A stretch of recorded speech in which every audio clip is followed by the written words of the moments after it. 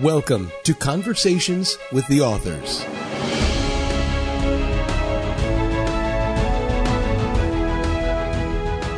Welcome back, ladies and gentlemen, to Conversations with the Authors. I'm your host, Daniel. And I'm Daryl. And I'm Sandra. And thank you so much for pressing the play button. And thank you, Alexander Nakarada, for the amazing intro, as always. Today we're going to talk about social commentary. Remember, this is a non-scripted podcast. We have notes, but no script, and we're just sort of chit-chatting with each other. So this is not a TED Talk, so don't expect a lecture, but really just our personal opinions and how our co-hosts, Daryl and Sandra, and their highly rated, maybe one day, right?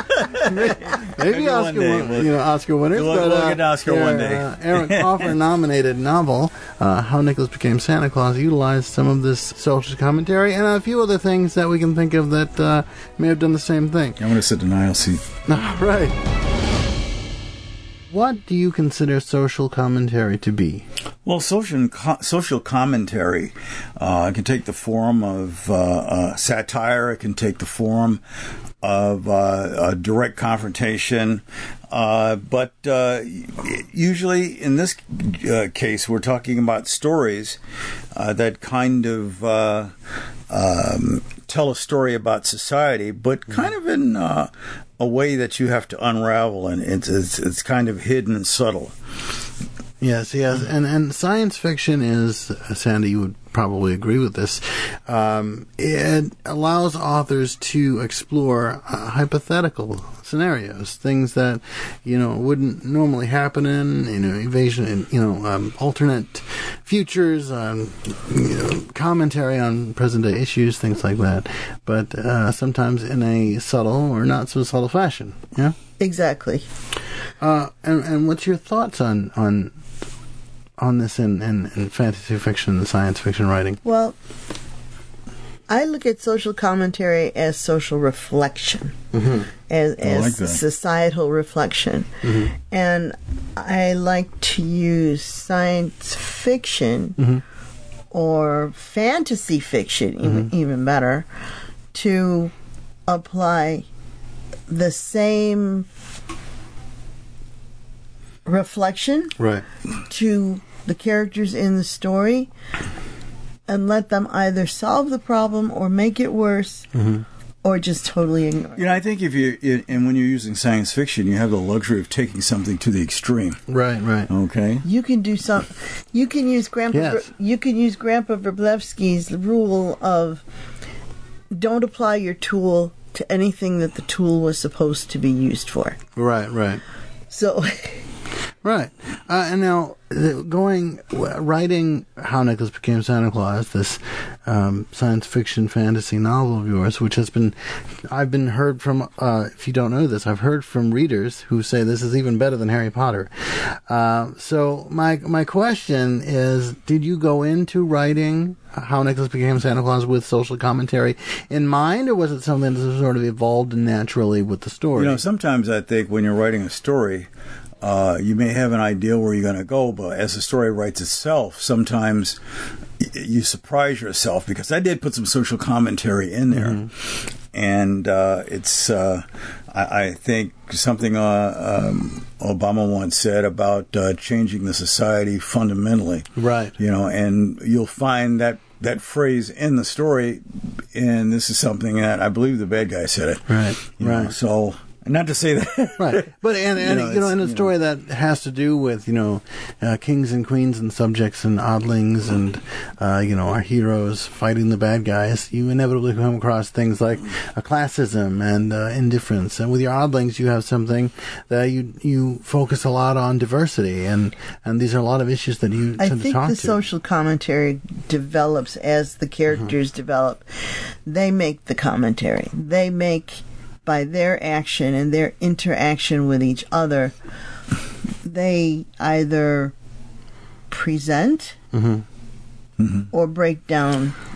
Right. Just to tap into something you said about reflection, because it reflects the society at large in some ways, because we talk about we talk about greed. Yes. And we talk about avarice. We Right. talk about love. We talk Right. about a want and desire. But we also talk about war and we talk war. about just betrayal Yeah. and deceit. And we get to show how devastating those things can be. And we get to take it to the extreme because it is science Right. fiction. And I think it's important to note that that social commentary is not always about focusing on the thing that's not working in society. Right. I think sometimes social commentary, and this is just my opinion, can be about pointing out things we're doing right.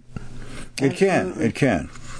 You know, and the story of Nicholas, we have, of course, Nicholas, who becomes the man Santa Claus, as the story, title, says, he's about kindness. He's about showing kindness to people and individuals and oddlings and such, and trying to spread that message of love and, acceptance. But and generosity. obviously, in a story, there's always conflict. Right. So we've got if that's the yin, we've got the yang too. Which would be our, antagonist and Right. his Exactly. want for power and the ways he's going about it, whether they're good ways or not. And I think we have a tradition in writing of making social commentary. I think it's almost, in some ways, it's almost a responsibility, and sometimes you can't even help doing it.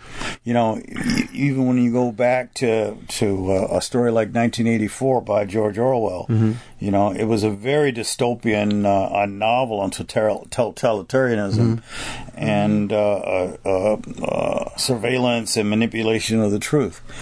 And I suppose he took it to extremes because he saw these things developing in our own society. Right. Or you could even go back to Brave New World by Alex Huxley. His novel explored societies controlled by technology and consumerism and mass conditioning. Yeah, so we see that, say, in the movie AI that we had with Will Smith, and we have The Creator that had just recently come out. We got episodes of Star Trek that talked about I think it was Balance of Terror. It talks about the dangers of nuclear war, or nuclear, depending on who you are. Right. Right. It's a nuclear war. Right. It's a nuclear war. But we also see it in our cartoons, Yes.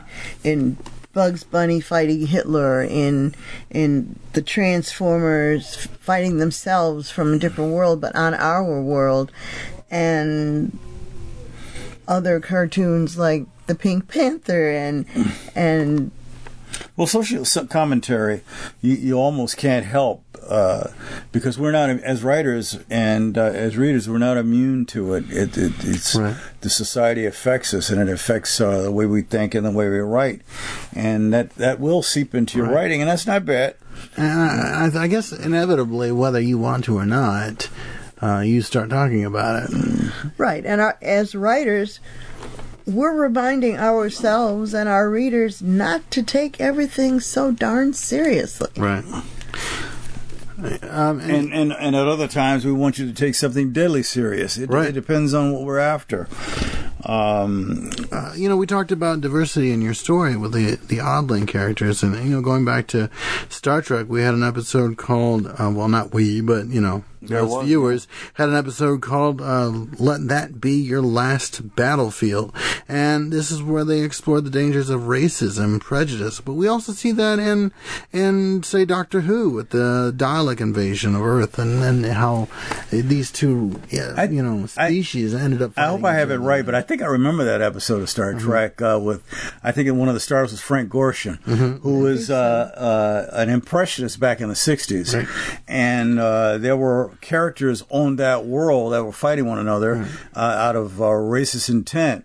One character was on the left side, white and black on the right side, while the other one was black on the left side and white on the right. And they were mirror images of one another, but yet they were fighting each other as if they wanted to get rid of the other one. Right, you know? right. It's kind of like seeing a pair of twins and going, well, which one was the original twin? And now they're duking out to figure out which one was the original, which one is the clone, quote unquote. Right. You know, Mm-hmm. which you might see in I think it was Invincible on Prime. I think they had. I could be think so. mistaken, but and so. How did this?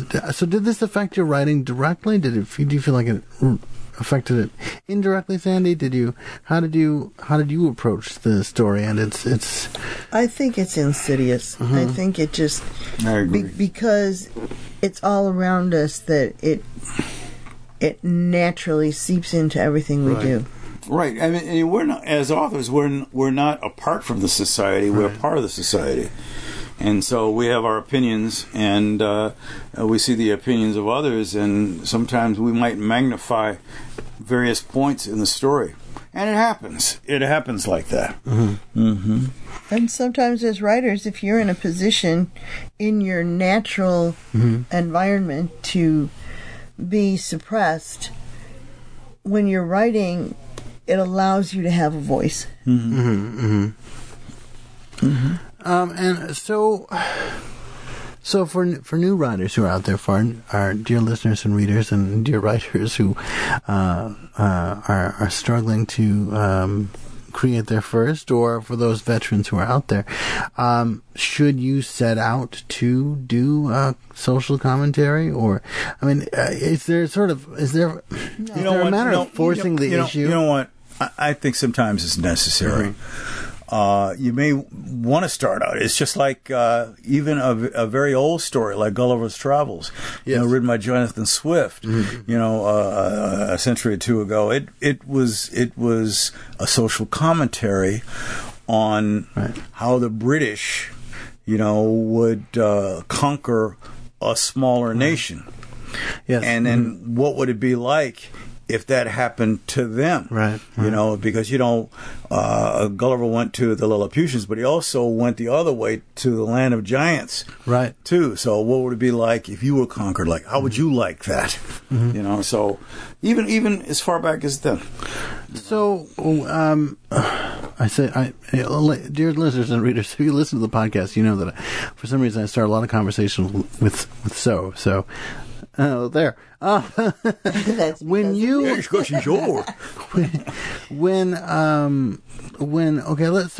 let's say that you've decided, okay, social commentary, this is something I'm going to touch upon in my sci-fi fantasy fiction. I'm going to write Star Trek and talk about how money is the bane of humanity, and we need to focus on education, and we need to free ourselves of money and focus on our advancement. So let's say this is the topic you wanted to cover. Do you write it out and say, okay, I'm going to go here, here, here, or do you just let it drive itself, as you would say, you often say, let it drive the story? Well, overall, overarching all of this is your outline. Right. I wanted to say that, and after that, you hang ornaments on this Christmas tree of an outline, because, for instance, if you're writing about Spock, for instance, and his society who gave up emotion and decided they wanted to go for something higher, for logic. Logic, yeah. Of course, this is the direction you're going to take it, because that's what you intend to do.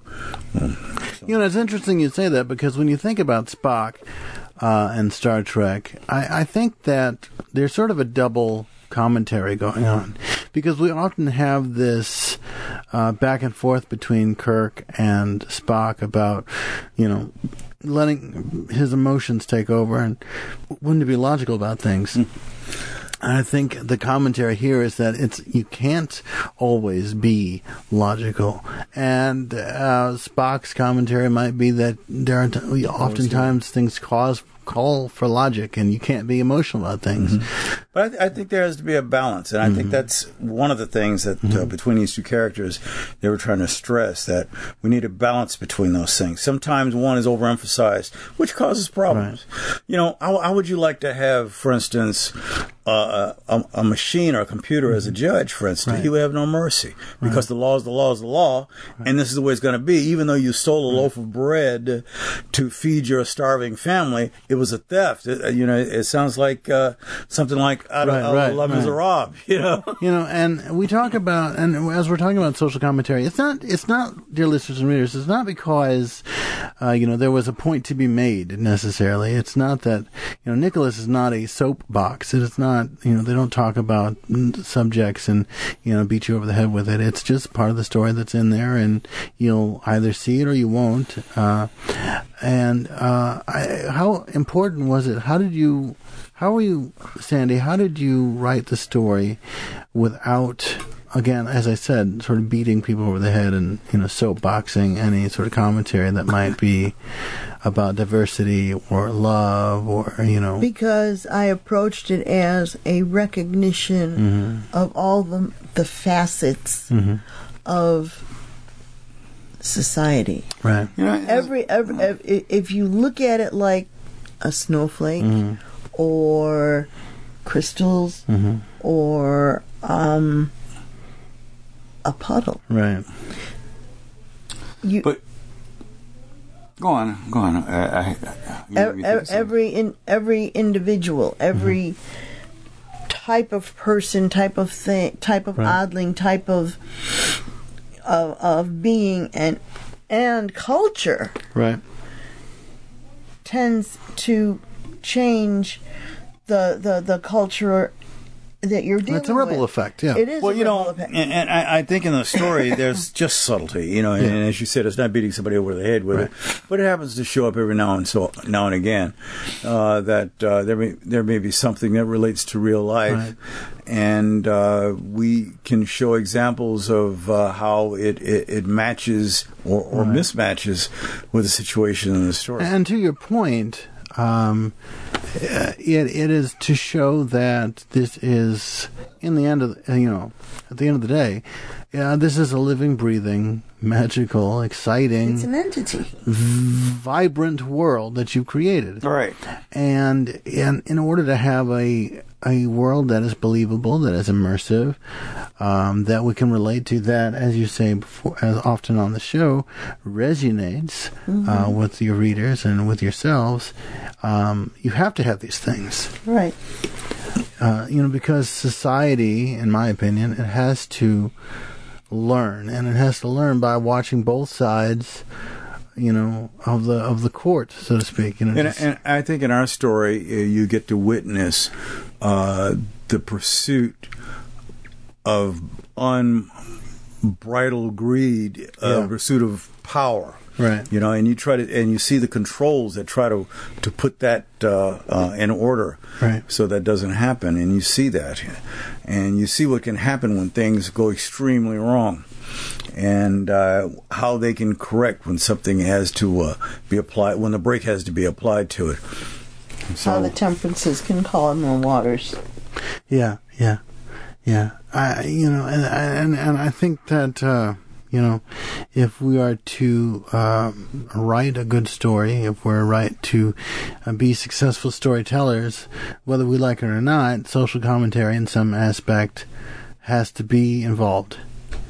Because it is, in the story, in my opinion, a medium through which our characters evolve. It is what shapes them, it's what shapes their world, and it's how they learn to puzzle it out. And in other words, they learn how to, solve their own problems, so to speak. But also, too, for our readers, I think it helps them to think about perhaps things in their own world and maybe how they can affect change or be better or, provoke thought. And I think if it didn't relate to the reader, then it wouldn't be so interesting. Right. I think it's interesting because it does, because we can see a part of ourselves in that story. Yes. Because we fall in love. We've had bad things happen to us. We've had good things happen to us. We've met people who are at the extremes and cause difficulty for everybody. And we've met people who put that back in order again. So you'll see that in this story. Yes, and you can live that. You can be that. I guarantee you, when you pick up the book and you open the page and you begin to read, you won't be able to stop. It will grasp you. And if you want to see what it's like to fall in love, if you want to experience camaraderie, if you want to see how bad things can take root and good can take over, pick up a book of How Nicholas Became Santa Claus. Visit our website at troopbooks.com.